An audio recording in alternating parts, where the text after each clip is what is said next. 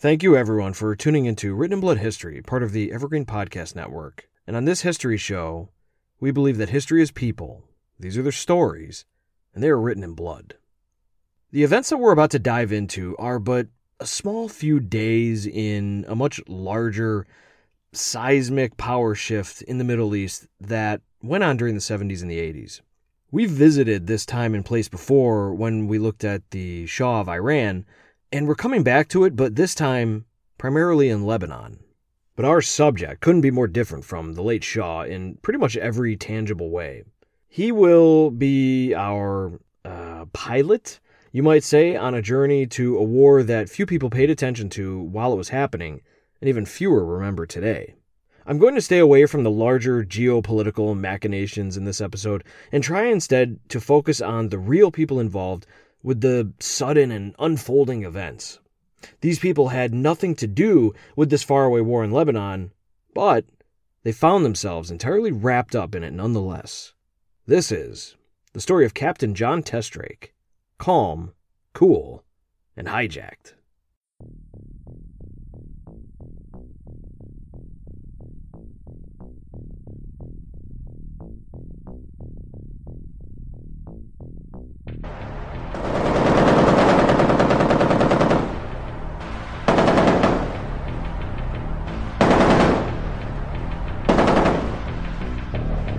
Six months on, the war is worse. At the front line in Beirut, it's become a ritual. There's no advance, no retreat. The money market of the Middle East may be destroyed utterly, but the war in the rubble never stops. Each side watches the other with vigilance, waiting for a shadow, a face, a victim.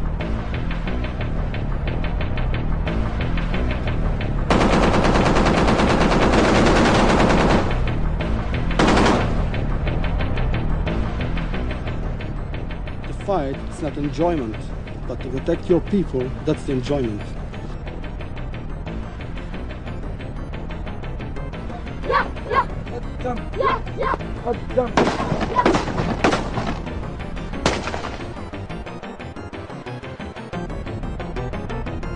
These children learn to fight, to fire guns, and to kill for their cause. Within a few days, some of them will be fighting on the front.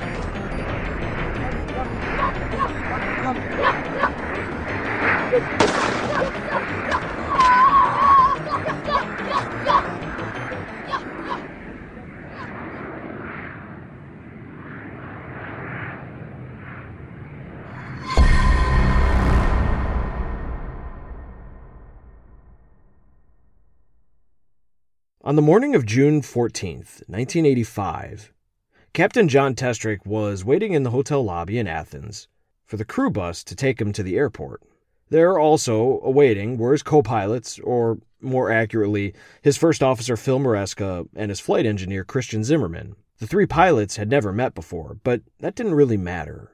TWA had a rigorous training for all of its airline crew, to the point where all the pilots could be interchanged at a moment's notice, and each would still know exactly what his job was and how to do it with perfection. TWA Flight 847 wasn't even supposed to be theirs to pilot, but as happens so often, last-minute scheduling conflicts created necessities, and everyone had to adjust accordingly. Also in the lobby were four flight attendants led by the flight purser, Yuli Derrickson. On the way to the airport, there was no small talk or getting to know each other. Yuli was busy instructing her attendants on the order of service during the flight. She was comprehensive in her details, and she expected efficiency from her staff. Captain John Testrake was nearing retirement. He had seen many pursers, and Yuli impressed him.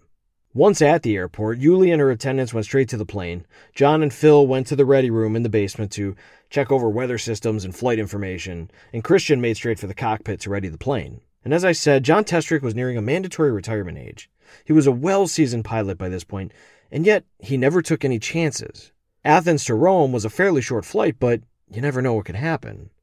And so, he meticulously checked every detail of the itinerary. John was born a country boy in 1927 in western New York State. His grandfather planted the family roots there after immigrating from Holland. And John's father, at the age of 21, purchased a 57-acre farm and began planting grapes. Then the Depression hit, and life got real hard, real quick. Nonetheless, John's family could at least feed themselves with the resources from their own land. At the age of 12, John's father bought him a $5 plane ride, and after seeing the bird's-eye view of the cornfields and the majesty of the sun shimmering off of Lake Erie, John knew he would be a pilot. When World War II came around, young John had every intention of serving his country in the cockpit of a B-17, but he had astigmatism, and the Cadets Academy wouldn't have him, so he found himself serving for the United States Navy instead. But before he was shipped off to exotic parts of the world, the Navy discovered John took typing class in high school, and so this teenage small-town farm boy found himself roaming the halls of the Pentagon with admirals and generals. Fed up, however, with clerical work, John successfully got his sea duty, serving aboard an aircraft carrier which put him near his beloved planes. And there, he got to see firsthand just how deadly flying could be, as planes missed the runway and crashed into the icy waters. There were moments he'll never forget. Back home, after his time in the service, he attended the Spartan School of Aeronautics in Tulsa, Oklahoma, and there he met a slender, dark-eyed beauty named Patricia, his future wife. And she was a devout Christian, and though John hadn't really given his spirituality much thought, Patricia was determined to change that. John then found a job working in an airplane hangar, and he fortuitously was able to purchase his first plane for $50 from a man who had just been drafted into the Korean War, and as such, unfortunately for that man, he wasn't going to need his plane for a while. Finally, John Testrake had a plane to call his own, and he soon discovered that he had a lot to learn, as in one of his early flights, he got completely lost over the clouds of Cleveland, Ohio, not knowing where he was until he actually landed. But let's go back to the cockpit in Athens in 1985, as John was running through his pre-flight checklist with his co-pilots Phil and Christian. "Gear lever and lights," asked Phil. "Down and check," replied John. "Brakes," he continued. "Parked," replied John. "Flight instruments, check. Radios, on and check." The ticket agent then opened the cockpit door and let John know that all the passengers had been boarded. Then over the radio from the plane's mechanic, "Clear to start your engines." Phil then asked the control tower for permission to do just that. When permission was granted, John began firing them up, each with a roar. 1, 2, and 3. Captain Testrake reported to the mechanic that he had 3 good starts. He rechecked all of his equipment just to be sure, and then the mechanic gave him a salute, and John began easing his Boeing 727 out of the parking stand and down the taxiway. Everything was going perfect. The weather was beautiful. The traffic was slow, and they got in the air right away. John gracefully climbed his aircraft above the ancient city of Athens, and then he banked to avoid flying over residential areas and made his way west. The blue bay of the city was gorgeous, peppered with cruise ships in the harbor. The cruise ships may have reminded John that he was eager to get back to Athens that very evening. He had a date with his wife, Phyllis. It was their anniversary, and since he was traveling in the area anyway, they thought of no better place to celebrate than in the Mediterranean on a cruise. But Phyllis was his second wife, and by the time he had married her, he was well acquainted with tragedy. In 1955, after marrying Patricia, they had purchased a tract home, and every day the young couple would hold hands as more and more parts of the home were completed, envisioning their lives together in this picturesque mid-century lifestyle. They had already started a family. Living in the new home with them would be their 2-year-old girl named Debbie and their 4-month-old boy named Bill. On their way home from one of these trips to see their home under construction around Christmas, a car coming in the opposite direction swerved into them. Patricia screamed, and then all went black. When John awoke, he was in the hospital. Everything hurt, especially his left foot. He saw the nurses looking at him. Then, like a tidal wave of emotion, he remembered what had happened. He asked for Patricia. They said she's okay. She's hurt, but she'll be okay. "What about my kids?" he asked. "What about Debbie? Is she okay? What about my baby boy?" The nurses didn't answer, and he knew that something terrible had happened. "The doctor will be in soon," is all they could muster. When the doctor finally came in, John learned Debbie was hurt, yet recovering. But baby Bill was pronounced dead at the scene. As John was taking in the death of his 4-month-old son, the doctor also told him that his left foot was going to have to be amputated, and the surgery was already scheduled. TWA, learning of the tragedy of one of their pilots, arranged for a special flight for John's mother to be flown immediately to see him and his family. And when she got there, she demanded a halt to the surgery, chastising the doctors for their haste, and set about finding the best reconstructive surgeon in the area. And she found him, and put him to work on her son's foot. And for the rest of his life, whenever John walked the acreage of his farm, he was always grateful for his mom for having the wherewithal amid the tragedy to save his foot. The result of these instances gave John Testrake a sense of the frailty of life. It was his memento mori moment. And like what happens to so many people in similar circumstances, they begin thinking a little more about their own death and beyond. And thus, John began attending worship services with his beautiful wife, Patricia, and soon they had another son together. By 1959, John and Patricia bought 60 acres of rolling hills in Missouri and planted grapes, just like his father. More children came, along with horses, cows, and all the joys of farm life. And around this time, his astigmatism suddenly disappeared, which put John in the running for his captain's wings with TWA. It's his boyhood dream. By the late 1960s, however, Patricia received a cancer diagnosis, and she bore brain surgery and chemotherapy like a saint. And mostly, she just hoped and prayed that her husband would be able to carry on without her. Quote, "On Valentine's Day, 1976, Pat's battle with cancer ended, and she was taken to be home with God. On that day, she was reunited with the baby son we had lost so many years before." End quote. A few years later, John's son Alan joined a popular mysticism cult-like group and fell into a deep depression. And then on October 11th, 1984, Alan took his own life. Less than a year later, in the spring of 1985, Captain Testrake was charged with flying routes over Europe and North Africa. A Czech pilot welcomed him to his new position, but warned him, quote, "You're in a different environment over here, you know, and different things can happen to you. You're not in Pittsburgh or Chicago. You've got to be aware of what's going on the ramps around you and around the airplane, and just keep your eyes open when you walk through these airports. Be on the lookout for strange characters, for situations that just don't seem right." End quote. But back in the skies over Athens, aboard TW-8 Flight 847, Captain John Testrake had been in the air for a few minutes. He hit 5,000 feet and flipped off the fasten seatbelt sign so Yuli could get to work on her itinerary. A few moments later, John heard a banging sound in the cabin behind the cockpit, and at first he thought it was the shuffle of service carts, but the noise persisted and it was getting louder. John, turning to his co-pilots, asked what the noise was about, and Christian said he would go check. And he got up from his seat and peered through the peephole in the cockpit door. After a moment or two, Christian calmly sat back down in his chair and quietly said, "We've got a hijack." Christian then grabbed the fire axe in the cockpit and stashed it away in one of his desk compartments. He didn't know what weapons the hijackers had, but he didn't want them to have another one. John was impressed with his quick thinking. The noises in the cabin grew louder, and now shouting could be heard, and then a heavy banging on the cockpit door. And then suddenly the bottom panel of the door was kicked out and flew into the cockpit. Then over the intercom, Yuli calmly told the captain that they were being roughed up and asked him to please open the door. John turned to Christian and told him to open it. But as soon as Christian undid the latch, the door violently swung open, and two young men burst in, one of them waving around a pistol. And he pointed the gun straight at Captain Testrake and shouted, "Algira! Algira!" But John couldn't understand him. "Algira!" he shouted again.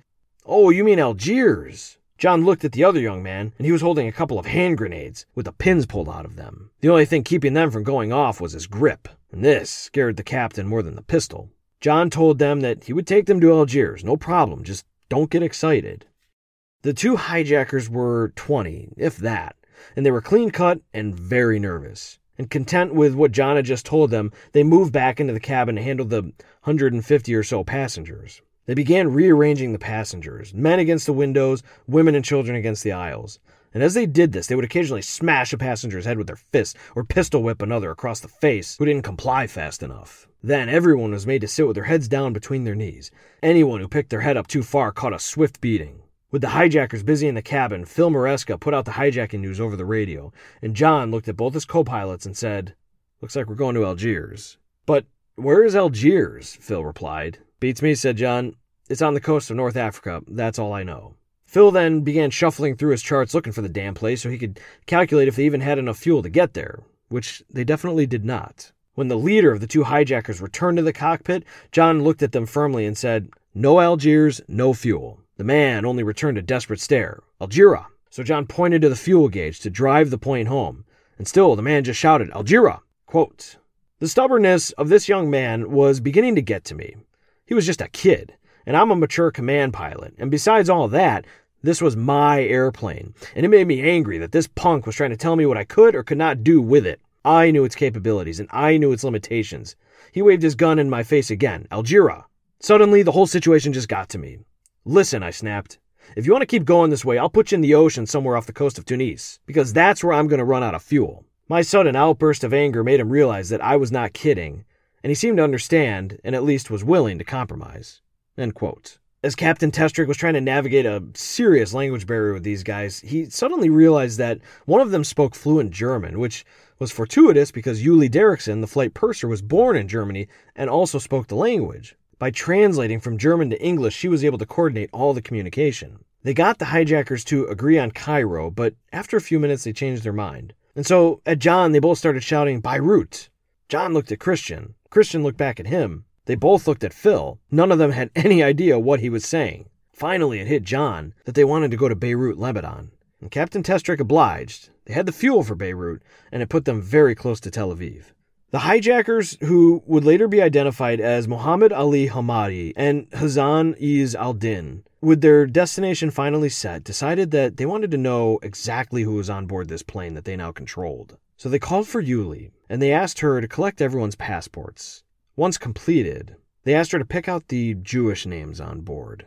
Julie Derrickson, the German-born flight purser, adamantly refused. And with her own life on the line, she even allegedly took steps to hide any passports that might sound Jewish. Frustrated with the lack of cooperation from Yuli, Hamadi and Al-Din turned their attention to 6 young men with crew cuts, who just looked very American, and coincidentally didn't have any passports. As it turns out, these 6 young men were United States Navy deep-sea divers. They had been working overseas as welders for the Navy, and they were on their way home. The hijackers then decided that such esteemed guests should sit only first class, and so these sailors were escorted to the front of the plane, where they had first class all to themselves.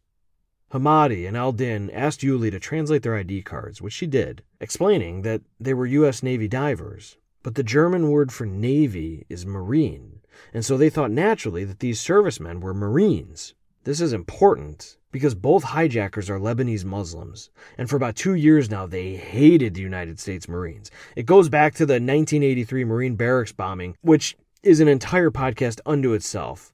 What's important here is Lebanese Muslims considered U.S. Marines their mortal enemies. Yuli tried to convince the hijackers that they were confused, that these men were underwater welders, but they weren't having any of it. And so they chose sailor Robert Statham as their outlet for revenge. And Yuli recounted what happens next. Quote, it's a night flight now. The hijacker with grenades took off his own shirt and his undershirt, and he took out a razor blade. I started getting very emotional because I thought of throat cutting. All the lights were turned off in the cabin. Only the galley lights were on. Then the hijacker started cutting his undershirt into small strips. He's blindfolding Statham, very tight. And then he takes one of those thick elastic cords from a suitcase and ties up his hands, very, very high behind his back, and he pulls that elastic cord to the very end. Statham's hands immediately turn white. Then they drag him to the cockpit door, and they are beating Robert Statham with the armrest they ripped off of the flight engineer's seat. They were jumping in the air and landing full force on his body. He must have had all of his ribs broken. I was sitting only 15 feet away, and I couldn't listen to it. I put my fingers in my ears. I'll never forget it. I could still hear. They put the mic up to his face so his screams could be heard by all the passengers. When they were finished, one of the hijackers picked him up like a cat picks up its kitten and dragged him over to a seat. I'm telling Bob, Robert Statham, to hang on. He was in tremendous pain. His arms had lost all feeling. I kept saying to this German-speaking hijacker, can I not untie his hands? We're cooperating with you. Why are you doing this to these people? He said no. Leave him alone. He's just an American pig. End quote. The cockpit, too, wasn't immune from violence. Every time the hijackers would waltz into it, they would pistol whip the first pilot they saw, which was always Christian Zimmerman since he sat closest to the door. And after a while, blood was running down Christian's face. His shirt was stained with it. John didn't know what to say to him. What do you say to someone in this situation? Christian caught Testrake staring at him and just smiled back. and assured John that somebody up above is looking out for them. And this from Christian brought a sense of calm to John, but the beatings continued nonetheless. Quote, "Now that at least we knew where we were going, I hoped our captors would relax and take it a little easier on us, but if anything, they seemed to step up their attacks. They made it clear, speaking to Yuli in German and to the rest of us in broken English, that they were on a suicide mission, and that they would not hesitate to die for their cause. Although we still had no idea what that cause might be." End quote. That cause was primarily the release of around 700 Lebanese prisoners taken by Israel. And again, I hate to do this to you, but these are massively complex geopolitical events that just don't fall into the scope of this episode. So we're going to press on with the hijacking, but I at least wanted to give you some context as to the hijackers' motivations. They were essentially hoping that by using the hijacked airline and passengers as leverage, they could get those prisoners released.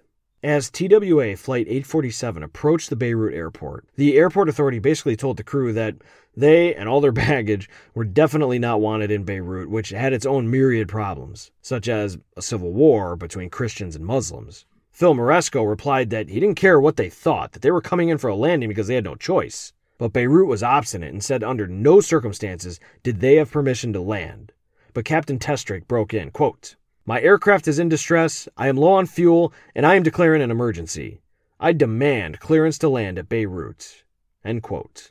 And then John dipped the nose of the plane toward the airport and headed in, and soon the Beirut tower operator replied, giving them permission to land. As Testrake's plane parked at the Beirut airport, the hijackers argued in Arabic over the radio with the tower, and they were demanding fuel, but they weren't getting any of it. And so they decided to use some of their leverage. They turned their attention again to sailor Robert Statham, and Captain Testrake recounts, quote, "The sounds of the blows were sickening, as they brought the chair arm down on Statham again and again and again. We wanted to stop it, would have given anything to stop it, but knew that there was nothing any of us could do." As their blows crashed down on Statham again and again, Phil got on the radio. "They're beating the passengers, they're beating the passengers. We demand fuel," he cried. Eventually, there was a response, and the workmen arrived to give us the fuel we needed. End quote. As the fuel was being loaded, both John and Yuli pleaded with the hijackers to at least let the women and the children go at this point. Yuli spoke to them in German and got them to agree, and in moments, 17 women and 2 children exited Flight 847. By 1:30 in the afternoon, fueled up now, Captain Testrake had his plane back in the air, and he was headed for Algiers. But Algeria wanted nothing to do with the wayward hijackers or their mission. Testrake says the hijackers gave long, passionate speeches in Arabic, pleading their cause, but to no avail. Finally, Phil chimed in, shouting that they were going to land no matter what because they were at risk of blowing up from the hand grenades or running out of fuel and crashing into the Mediterranean. And at that, John Testrake again brought the plane down onto a runway teeming with military personnel. And various military and high-profile Algerian men came and went and arguing with the passengers as John's plane sat in limbo on the runway. When it became apparent to the hijackers that they were not getting what they wanted, they brought forward U.S. Army Major Kurt Carlson from among the passengers and bound his hands. They threw him on the floor of the cockpit and began beating him mercilessly, and his screams of pain finally brought the arrival of a fuel truck. But before filling up, the fuel truck driver began shouting towards the cockpit window. And so Phil leaned out to hear him better, but still couldn't understand the man. So he leaned out again, and he said, "Tell me again what you want." And finally, Phil popped his head back into the cockpit, and a bit shocked, told Testrake and Christian that he thinks this guy wants a credit card. They all got a bit of a laugh out of being asked to pay for their own hijacking, but the guy wouldn't begin fueling without it. Just then, Yuli walked into the cockpit to see what the holdup was, and John told her, "You're never going to believe what this idiot wants. He's asking for a credit card."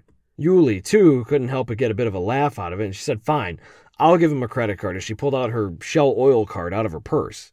And it was exactly what the guy wanted. And soon, Yuli's card was charged for $6,000 of jet fuel. But hijackers Hamadi and Al-Din were still unhappy at the effort that it took to get the fuel that they wanted. So Testrake tells us that they decided to take this frustration out on their favorite whipping boy. Quote, "They dragged Kurt Carlson back to his seat and resumed their abuse of Statham, the Navy diver. He was tied up, brought forward, and beaten until he was left lying unconscious in the doorway. Again, the beatings were terribly savage, and if I had had a gun, I would not have hesitated to shoot both hijackers right there. Young Statham was an incredibly brave young man. He didn't cry out once as they were beating him. He wouldn't give him the satisfaction." End quote. Again refueled, TWA Flight 847 was back in the air. And it was in the air that Captain John Testrake was told to fly the plane back to Beirut again. And it was here that it became readily apparent to the cockpit that these young men had no plan from here on out. They planned on hijacking a plane, but they hadn't planned on what to do after that. This back and forth was, at the very least, irritating to Testrake. He's been a pilot for most of his life. You don't go into the air without a plan. Halfway to Beirut, John stood up and began to stretch his back when one of the hijackers ran towards him, screaming and yelling, waving his gun in his face. And John just shouted back, "Hey, I'm an old grandfather and my back hurts." Surprisingly, this got the young man to back off and calm down, allowing John to have his mid-flight stretch. But again, approaching Beirut, it was the same old "no, you can't land, well, we're landing anyway" situation. And John and his crew by this point were tired, and they were getting fatigued. John even began to wonder if all of this was even real, if it wasn't some sort of terrible nightmare. He turned around and looked at young Robert Statham, just a kid, still unconscious on the cockpit floor. And reality washed back over Testrake when the hijackers began shouting and arguing with the Lebanese airport tower. Whatever it is they wanted, they weren't getting it. And so again, they turned to their favorite way of getting what they wanted. And I'm going to let the Navy diver Clint Scruggs recount what happened next. Excuse me. It's kind of hard right now.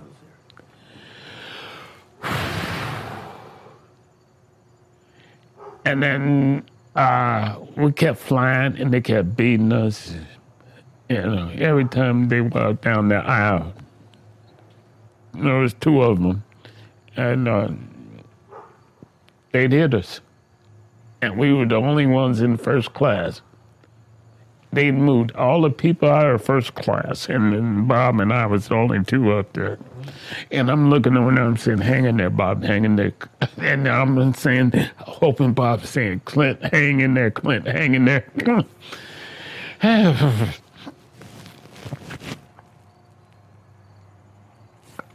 And they took Bob, and they took him up to forward of the cockpit. And they kept stomping him and beating him. And he was, he was doing the best he can. You know what I'm saying? Being the man there he was, and then okay. And then I was just hanging in there, Bob. And then they said, then I heard the door open of the plane, and then I heard pap, pap, and I heard him say, "Oh God, oh God," and that's the last. And then they threw him off on the tarmac. Oh shit.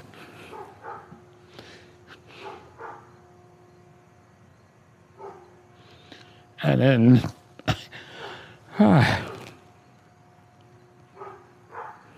they said one more in 5 minutes. And then they started beating. I'm biting the shit out of my lip. Because I said, I'm not going to scream. You motherfuckers ain't taking my dignity. You ain't taking this from me. And I can't fight you, but you know what? If my hands was loose, I'd kick the shit out of you. Because I'm a wrestler, I'm a pole vaulter, I'm a hot damn a deep sea Navy. But I can't do nothing when you're tired. And then Uli, she stepped in. And she said, "This man cannot hurt you." And they stopped. Everyone on the plane heard the gunshots. Captain Testrake remembered, quote, "I cannot describe how I felt when Statham was killed. There was just a heavy, heavy sadness that washed over me. I leaned forward in my seat and closed my eyes. I didn't pray because I didn't know what to say. They had killed him, and I couldn't do anything to change that. But the sadness and anger I felt were indescribable." End quote. The hijackers burst into the cockpit and demanded that Testrake move the plane to the refueling area. He obeyed. and he turned his wheels sharply to avoid running over Robert Statham's body on the tarmac. Testrake soon learned that Statham was killed for more than just being a U.S. Marine, but that he was slaughtered as an example to the Amal militia in Lebanon. Prior to Statham's execution, the hijackers, who most believe were operating under the auspices of Hezbollah, were hoping the Shia Amal militia in Lebanon would join up with them, but they were mistaken. And I'll give you a very surface-level rundown of the situation in Lebanon at the time. In 1944, Lebanon gains independence from France, and most of the citizens were Maronite Christians, followed then by Sunni Muslims. So Lebanese law was written that the president must be Christian, the prime minister must be Sunni Muslim. This left the Shia Muslims without any real political power. And then, to compound things, by the late 1970s, the population had shifted so much that Shia Muslims were the largest population, and still without political power. All sides had militias, and all sides had lots of guns. Lebanon and its capital of Beirut were thrown into a catastrophic civil war with every group vying for power. But the Amal party was far more politically astute and mature than Hezbollah at the time, and they weren't interested in international hijackings. Nonetheless, the murder of Statham worked, and it got the hijackers 5 more armed militiamen on the plane to assist them with whatever their plan was. And by dawn, Flight 847 was back in the air and headed for Algiers, again. Another man named Atois was brought on board, and he was apparently supposed to be the 3rd hijacker, but he missed the flight at the airport back in Athens. And his arrival was the result of a bargain in Algiers. In exchange for Atois, the hijackers released all the women, all the children, and all the non-Americans. And now, the only passengers left on Captain Testrake's plane were American men. That night, Testrake and his crew got some good sleep as they could now stretch over multiple rows of seats. And sleep he did. Overnight, the guards had swapped out and he awoke under the care of a new group of men. Their leader called himself Jihad. And he was a bit older, in his 30s, and he spoke fluent English, and was just a bit calmer than his previous caretakers. Jihad told Captain Testrake that they needed more fuel for the plane, and to John, this of course means that they're going to start beating passengers again. But Jihad had a different tactic than his former hijackers. He said that we're going to play a little game. And he brought forward a young American man from the cabin, and he told the man to begin screaming over the radio as if they're beating him. But everyone in the cockpit soon realized that this young man wasn't much of an actor, as he let out a few pitiful whimpers that barely made it through the radio waves. Phil Moresco rolled his eyes and told Jihad that he could do better than that. And Jihad said, "Very well then, you do it." Quote, Phil immediately cut loose with some of the most blood-curdling screams I had ever heard. Perhaps it was good therapy for him, letting out some of the tension of the last few days. I discovered that Phil is one of the all-time champion screamers. You would have thought the poor guy was being beaten within an inch of his life. End quote. As Phil was releasing the horrible sounds of death over the airwaves, Jihad turned to Testrake and politely asked him to open the window. And when John did, Jihad leaned out and pointed his pistol in the air and fired off 4 quick rounds. The fuel truck arrived in seconds of the charade ending, but it was the same driver from the day before, and he was again asking for a credit card. Phil then leaned out the window and told the guy to piss off, that he wasn't getting a credit card today. And realizing that he wasn't getting paid, he began pumping the fuel anyway. Captain Testrake then turned to Jihad and asked him where to. But there was a problem. These guys had no game plan. At John's simple question, they began arguing and debating amongst themselves about where to go. Eventually, they told him just to fly back to Beirut, again. So John put his plane back in the air and headed, once again, for war-torn Lebanon. While the hijackers were distracted, John leaned towards his co-pilots, Phil and Christian, and he told them that they had to figure out a way to stop all this flying. They agreed, and they came up with a plan. As Flight 847 was approaching Beirut, Christian suddenly began screaming in the cockpit, "Oh my gosh, Captain, look at that!" as he pointed to a random gauge on the instrument panel, and he continued insisting that the plane was in trouble. The captain leaned over. "What is it?" he shouted back. And the hijackers had quickly gathered around Captain Testrake with marked interest in dozens of buttons and gauges that they didn't understand. "Oh no," Christian shouted again. "There goes another one." Captain Testrake told them to hold on, and that he was about to begin landing at the Beirut airport now, and that he thinks the engines can last long enough for them to touch down. As soon as the nose hit the ground, Christian reached over and casually closed the fuel valve to engine number 2. The terrified hijackers listened as it wound to a stop. Christian then forced the engine's generator to run out of power, which caused lights to go flashing all over his dashboard. And then Testrake shouted, "There goes another one." By the time the plane rolled to a stop, Christian had shut down the last engine, and the cockpit was flashing like a disco dance floor. John then shut down the whole plane and parked it, and he turned to Jihad and told him, "That's it, the engines are gone," reminding him that they were way overdue for maintenance. Jihad and his compatriots were completely dejected at the turn of events, completely believing the ruse. But the stunt had turned the now stationary plane into something of a bachelor pad hangout for local Amal and Hezbollah militiamen in the area. Dozens of new faces came and went over the next few days, and they broke into the cargo and overhead areas and rummaged through everything. And what they didn't pilfer was tossed onto the floor of the plane.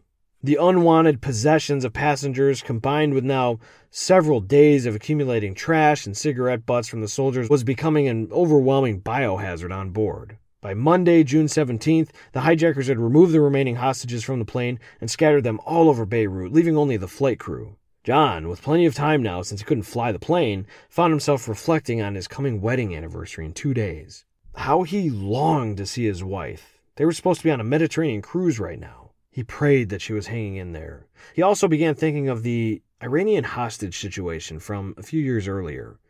Those poor people were held up for 444 days. He was only on day 3. Was that going to be his fate, he wondered? Not quite, as it turned out. Food was a big deal with these new captors. Every morning, Testrake and company were served a massive, authentic Lebanese breakfast, which consisted of round, thin bread, black olives, unflavored yogurt, olive oil, and tons of cheese. After the pilots got done stuffing themselves, their captors were always there offering them more food. And they would say no thank you, that they were full, but the hijackers kept at it until the pilots took seconds and thirds. All of the militiamen drank orange drink. Testrake says the plane was practically swimming in the stuff. Finally, they would offer him American whiskey, and when all 3 pilots declined, the hijackers were stunned because they were positive that all Americans loved whiskey. But after a few days, John had had enough of these guys trashing his airplane, and he told them so, admonishing them the way a parent does a messy teenager who needs to clean their room, and it worked. They brought some extra guys on board to begin cleaning out the plane, and they dumped everything out the rear doors onto the tarmac. There was so much garbage that the whole process took 3 hours. John also began to tire of the endless adulation of the Ayatollah Khomeini and the evils of America, and so he began to debate his captors, countering their arguments. He even allowed himself to make fun of them for smoking American cigarettes and wearing American clothing. He says, for the most part, that they were respectful, but not knowledgeable enough to discuss anything other than propaganda fed to them by Hezbollah. Captain Testrake also found himself constantly chasing the guys around the airplane to keep them from stealing parts of the aircraft for souvenirs. And every day there was a new graffiti masterpiece written in broken English saying something about death to America. Quote, "After living with these men for a few days, I must say, I developed a high degree of sympathy for the wives and mothers who picked up after them. Every morning, I would go into the cockpit to see what kind of mess had been made overnight. I would find thick stacks of half-eaten bread sitting on the engineer's table. Empty Pepsi cans were always strewn all over the floor, along with cigarette butts and mounds of breadcrumbs. It eventually got to the point where the entire floor was an unsightly, crunchy, nauseating mess made up of equal parts crumbs, cigarette ashes, and butts, and spilled cola." End quote. The captain snapped at the militiamen. "This place is a pig pen. Do you know what pigs are?" And they grudgingly admitted that they did. So John grabbed a trash bag and began cleaning up their mess, shaming the young men into helping him. He also chided them on their bathroom hygiene and was constantly swatting away their groping fingers from the control panels of the aircraft. They just couldn't keep their hands off of all the buttons. One day, a press conference was arranged for the media to interview the pilots and the hijackers. And one of the hijackers, named Ali, was designated to be the spokesman, which meant his job was to hold a gun to Captain Testrake's head on live TV. And he couldn't have been more ecstatic at the opportunity. As reporters gathered around the cockpit, Ali leaned out the window waving his gun to show them that he meant business. And John told him, that's enough, get back in the window. And then he leaned out to chat with the media. Quote, "The reporters must have thought that I was in immediate danger of being shot if I said anything wrong. I didn't think that was the case because I had a fairly decent relationship with Ali." End quote. And so John went through all of the expected questions about his treatment, which he answered honestly. And Phil and Christian had their moments with the media too, but the interview was cut short when a reporter with a camera stepped a bit too close to the plane, and suddenly shots broke out from the hijackers, scattering the journalists.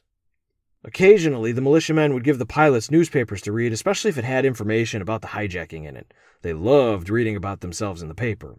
John Testrake got a hold of a USA Today, which covered the recent press conference, and there was a feature photo of co-pilot Christian Zimmerman asking the reporters to send well wishes to his father, who was elderly. But the story was about how the pilot had no idea that his father had passed away a few days before. John looked up from one of the cabin seats, and there was Christian, studiously reading his Bible, completely unaware that his father was gone. John broke the news to him, gently but bluntly, and handed him the newspaper. After Christian read the article, he and John just sat alone, in total silence for a few minutes. And finally, Christian was able to muster, quote, "I wish I could have been with him, but I know he's gone home." End quote.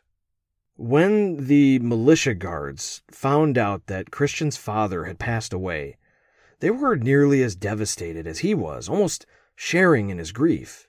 They were very family-oriented men, but Testrake couldn't help but ask himself, where was this remorse for the death of young Robert Statham? The answer, John found out in his political debates with the hijackers, was always, New Jersey, New Jersey. They were always shouting New Jersey. The USS New Jersey had fired over 300 shells into Beirut just 2 years prior. It was Reagan's retaliation for the suicide barracks bombing that killed over 300 multinational forces, 241 of which were American. Nearly every Lebanese guard on board Testrake's plane at this moment knew someone who was killed by the shells of the New Jersey. In one of these debates, one of the young men kept pressing John on his thoughts on the Ayatollah in Iran. "You like Khomeini?" he kept pestering. "No," John replied over and over again, "no." The young man was shocked. "Why not?" he asked. And he said, "Khomeini is bad. He kills his own people."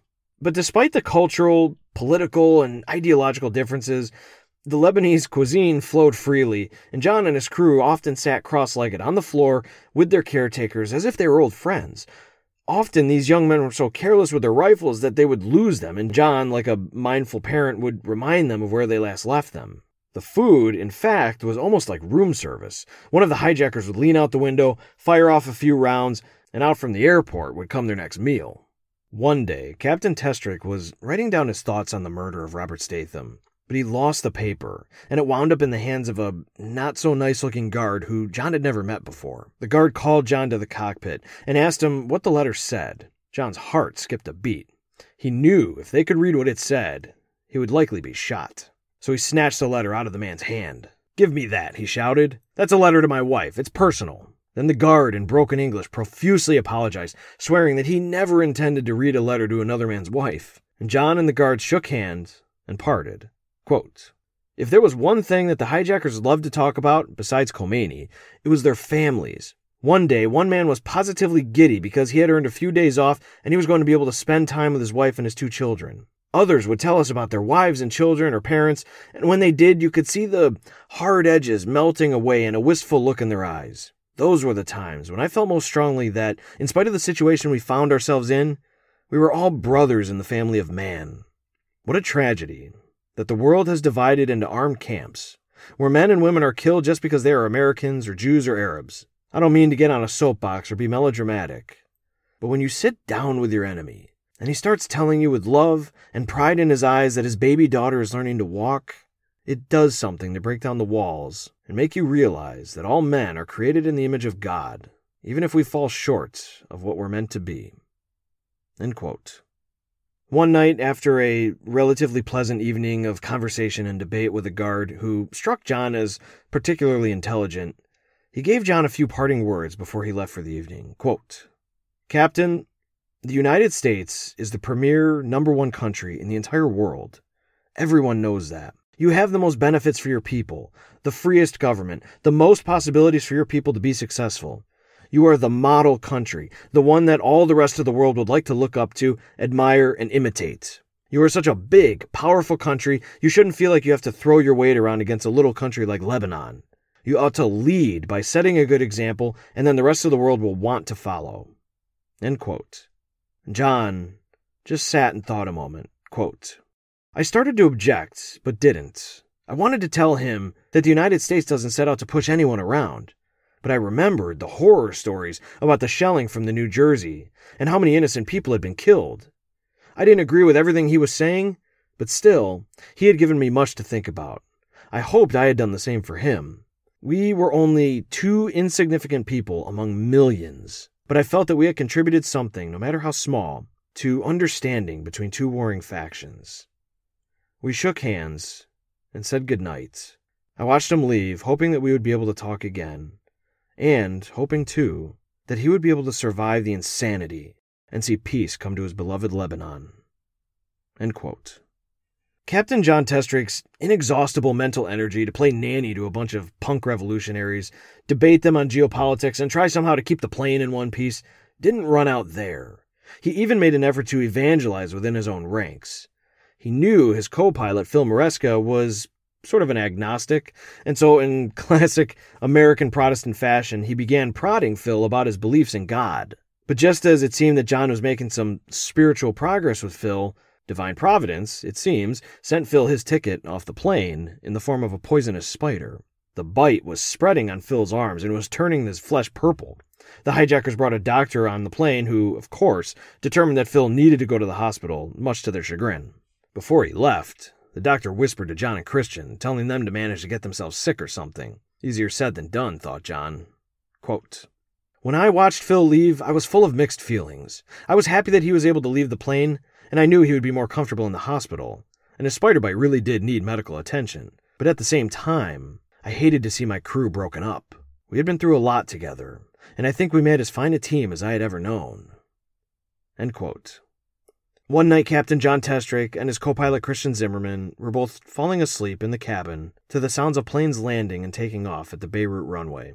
But this was not destined to be a night that they were going to get any sleep. They were awoken at midnight and rushed out of the plane, and a black car was waiting for them. Someone shouted, "Get in."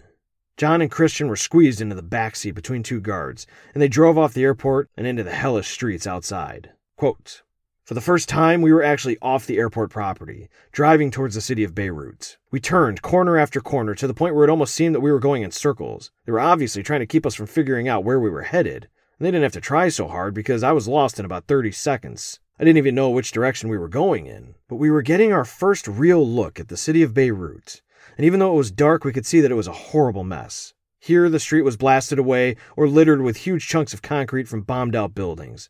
And there you had to maneuver around burned-out, rusted cars. Debris was heaped everywhere. Luxury hotels had gaping holes in their walls. This was a painfully battered city. Huge tanks sat in the middle of several intersections where they could swing their big guns to fire in any direction. Other than the tanks, there was no traffic on the streets. They were totally deserted, and the entire city seemed to be dark, except for an occasional streetlight. The only signs of life were the uniformed young militiamen who were keeping watch over the numerous checkpoints. End quote. John, as he watched the city pass him by, thought one of the guards must have known what he was thinking. And he turned to him and said, quote, "Beirut used to be a city that never slept. There was more going on here at night than in the daytime." End quote. But then the guard went silent for a few moments, until he continued, quote, "You wouldn't know it now, but this used to be quite a city."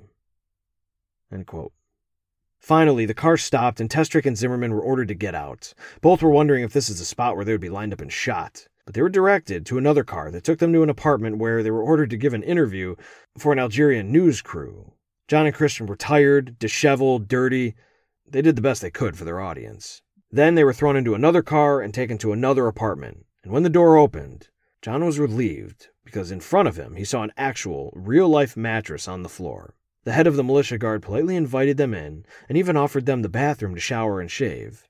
And they didn't need to be told twice. And after 3 hours of the best sleep they've had in over 2 weeks, John and Christian were awoken again and served thick, black, Arabic coffee. Small talk was made between the guards and the pilots.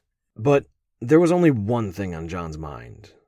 And finally, he looked at the head of security and simply asked him, "What do you think?" "Maybe today," was all he said. "Today?" Christian shouted. "Maybe," he offered again. But the guard soon led on to some more information. He said that the other hostage passengers scattered throughout Beirut would be flown out on Middle East Airlines, but he needed the pilots to go back to their TWA aircraft to make sure that it's in good working order for its next flight, out of Beirut.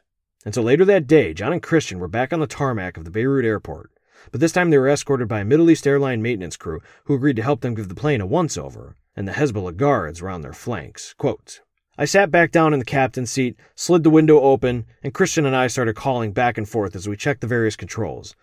I would call out what I was going to do, and then he and the maintenance supervisor would check to see if that piece of equipment was working properly. Being back in the cockpit, and realizing that we were probably on the verge of being released, it was easy to slip back into my captain's mentality. End quote. While John was in his captain's chair, literally and figuratively, one of the guards waltzed into the cockpit. He asked John what he was doing, but Captain Testrake was in the middle of one of his checks, so he ignored the young man. This time, he leaned into John's ear and shouted, What are you doing? At that, Captain Testrake spun his chair around, stuck his finger in the guard's face, and said, Shut up. The guard absolutely lost it, and he told John that he was going to kill him. He then began flipping switches on and off like a petulant child who didn't know what to do with his impotent anger. John was unimpressed and simply turned his back on the young man throwing a temper tantrum, who huffed off cursing away. Another guard came in and, seeing that the plane was powered up again, asked the captain if he could use the radio. No, John said sharply. But I need the radio, he persisted. Sorry, no. But the young man's voice raised in pitch as he shouted that he wanted to use the radio, and John recalled that he's heard the same tone from a 3-year-old who's told he can't have another cookie. Sorry, no radio for you, John said. With the plane in satisfactory condition, John and Christian began walking back across the tarmac, but he was stopped by one of the guard commanders. Did you say shut up to Hussein? He asked. Yeah, I did, John replied. And John looked over at young Hussein, sulking and muttering to himself. And so the captain walked over, quote, Listen, I don't have anything against you. You're an okay guy, but I just don't like being yelled at. And you don't like people yelling at you, right? End quote. And so John extended his hand for a handshake. Are we friends? He asked. And young Hussein smiled, shook his hands. Friends, he said, and even took a picture together.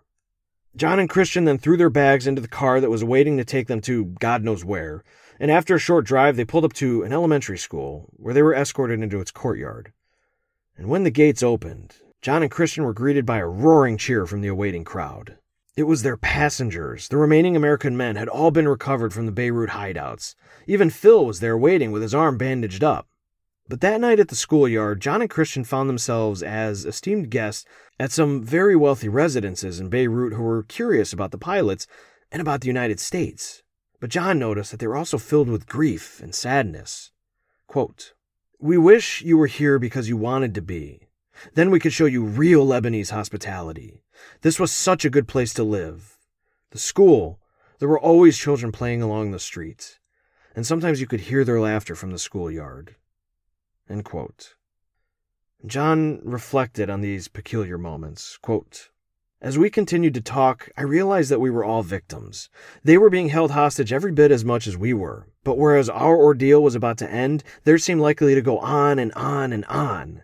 After a while, the talking subdued into silence, and there didn't seem to be anything left to say. So wishing the people well, we bid them good night and walked back down the street to the schoolyard. End quote. On June 30th, 1985, the Red Cross escorted the hostages to Damascus, Syria, where they would be flown to West Germany, with Vice President George H.W. Bush awaiting them. Their caravan out of Beirut was like a parade for national heroes. Throngs of people had turned out, cheering for their release. Even some of the militiamen pinned flowers to the chests of their former hostages. Quote, But after we had celebrated for a few moments, a strange sadness washed over me, as I realized that not everyone was going home. I thought about young Robert Statham and the agony that his family must have been going through. In the celebration and excitement, I had momentarily forgotten that Statham had given his life. That tragic, monstrous event seemed too unreal now, lost in the haze as if it had happened years ago. As we continued rumbling through Beirut, I said a silent prayer that God would bless, comfort, and sustain his family through this time of loss. End quote. It was 5:30 in the morning when the former hostages touched down in West Germany with the FBI waiting with open arms. John was whisked off to a military hospital where the FBI sat him down and began picking his brain for every detail he could remember. Quote, Listen, guys, I don't mind answering your questions, but you have to understand one thing. I am waiting for my wife, and the minute she walks through that door, you guys are walking out. End quote. And finally, the door opened. Quote, And there stood Phyllis, the best thing I had ever seen in my life. The only thing that had happened in our 18 days of separation was that she had become more beautiful. And then I looked at the agents. So long, guys. End quote. And the FBI agents quickly shuffled their papers and got the hell out of there as fast as humanly possible. Quote, then she was in my arms. I couldn't seem to hold her tight enough or find the words to let her know how much I loved her and had missed her. All I knew was at that moment I felt safe and secure, and I knew I had truly come home. End quote. While Captain John Testrake was traveling back to his grape farm in Missouri, a reporter asked him what would be the first thing that he would do when he got back home. The answer was easy for John. The very next morning, he was going to drive down to his local barber and get a haircut. And welcome home signs greeted the captain throughout all of Missouri, and in his own town of Richmond, the entire city was waiting on the side of the road welcoming him back. He was thankful, but anxious to get back to his farm and just to be plain old John again. But later that day, John realized that the reporters must have thought that he was an idiot. Tomorrow is the 4th of July. Barbershops are not open on the 4th of July. But at 8 a.m., on Independence Day, John was awoken by a phone call. It was May Hammond, the owner of the local town barbershop. And John quickly apologized, saying that he forgot it was the 4th of July and he was sorry for the confusion and that he would just be in tomorrow. But May interjected, quote, now, John, I'm here waiting for you, and you get over here to this barbershop right now. Besides, you're getting awful shaggy. End quote. And so, a few minutes later, John was sitting in his barber chair, reflecting on the past couple weeks and more. For in his life, he had tragically lost his wife and 2 of his sons. He'd contended with and come out on top of a pain that I pray to God I don't have to contend with in my life. So by the time he'd come face to face with a couple of young revolutionaries who got their way by executing helpless victims, he kept his cool. And in the end, there was nothing they could really threaten him with. And that very fact is what kept him calm enough to navigate his way through an international hijacking and hostage situation. But he had also learned something of a part of the world that he had previously not encountered. He learned that his hijackers too were victims of pain and loss, and the destruction being wrought upon their lives seemed to have no clear end in sight.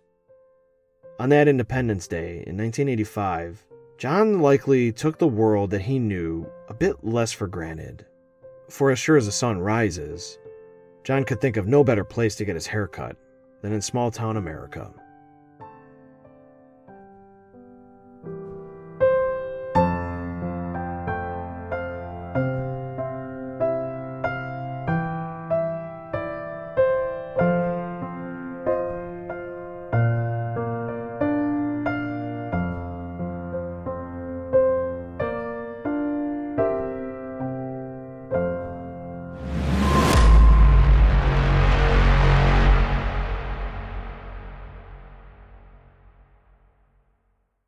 There have been a couple of movies made about these events. One was made in the 80s and had Chuck Norris in it, of all people.